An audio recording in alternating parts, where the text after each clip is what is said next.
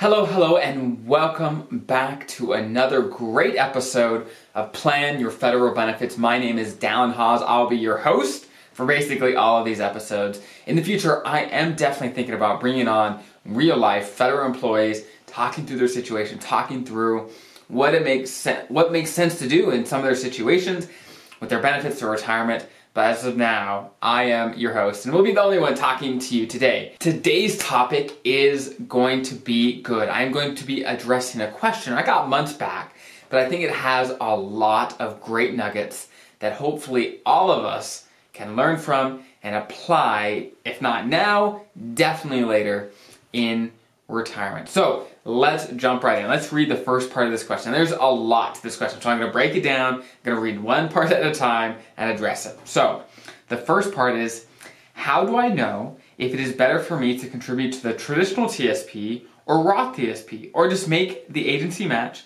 and open up my own Roth IRA? Okay, so let's break that down. First of all, they're asking, okay, should I invest in the traditional TSP or the Roth TSP? And that question basically comes down to, do we think we're going to be in a higher or lower tax bracket in retirement? Or do we think tax rates are going to be higher or lower in retirement? My best guess is taxes are not going to go down, right? Tax rates, at least. I don't think that tax rates are going to be lower in the future. That is my own guesstimate. There's no way for me to know. There's no way for you to know. It is just a guess, right? Now, when you look at your income, you want to say, okay, if I am, let's say, in your very early earning years, and relatively speaking, you're going to be making a lot more later in your career, then maybe it makes sense to use the Roth TSP right now, right? That means that first, you don't need the tax deduction that you'd get from the traditional side of the TSP, and the Roth money that you're going to be setting aside has a lot more years to compound, and all that growth in there comes out tax-free. So there's a number of things to think about, and there's no perfect solution.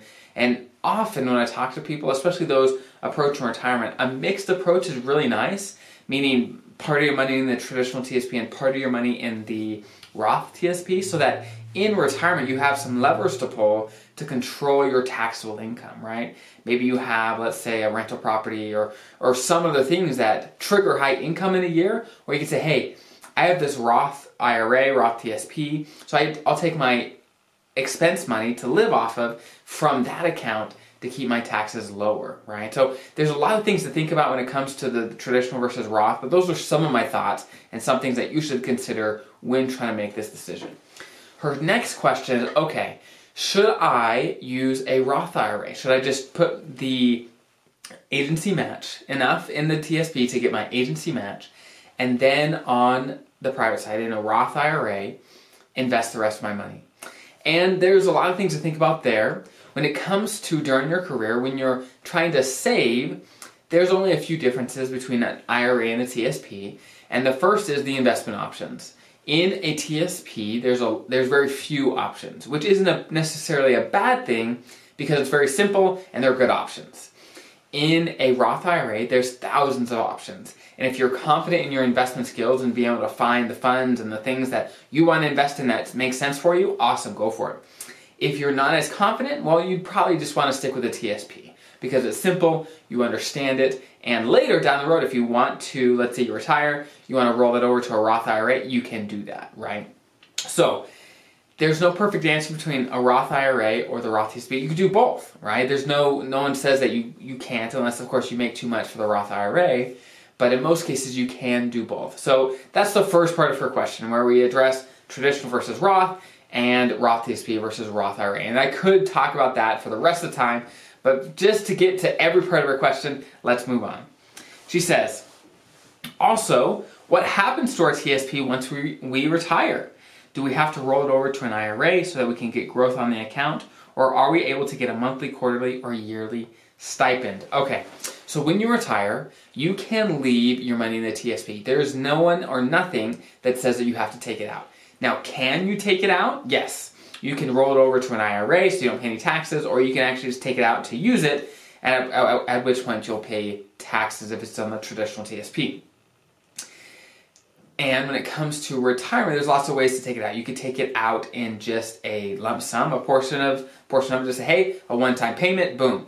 Or you could say, hey, I want this much per month for the next 10 years. There's lots of different combinations, but basically there's a pretty good amount of flexibility, so you don't have to be worried there. You could keep it in the TSP if you want, and you could roll it over to an IRA if you want. Now, at age 72, RMDs, or required minimum distributions, come into play, where you have to start taking out at least portions of your TSP or IRA, regardless of where it's at, unless your money's in the Roth IRA. That's the only type of retirement account that we've talked about that is not subject to RMDs at 72, okay?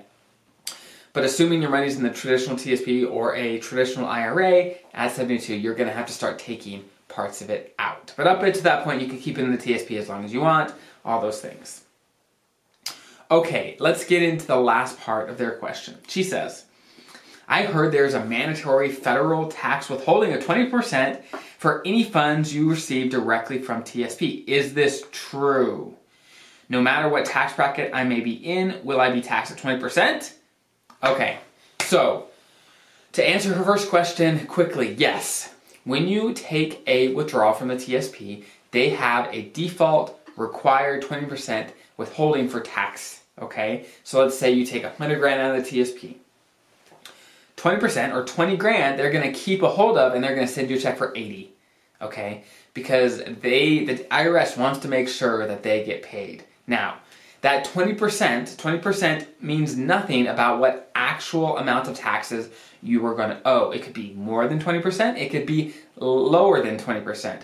All they do is set that aside, send it to the IRS and say, hey, this is going to be a tax payment. You may get a tax refund, or you still may owe tax come April 15th when you file, but we are gonna set this aside for now, okay? So you can't get around that. So in retirement, definitely plan for this. So let's say if you need 10 grand for whatever reason, then you have to get more than 10 grand out of your TSP to actually be left with the 10 grand after that 20% withholding. So make sure you understand that when you're starting to take money out, so that you don't get surprised when you get less than you actually asked for. So that's how it works in a nutshell. That's a lot about the TSP and how it works, the different options. And I'm sure I could talk about each one of these individually for an hour, right? And I do sometimes, right?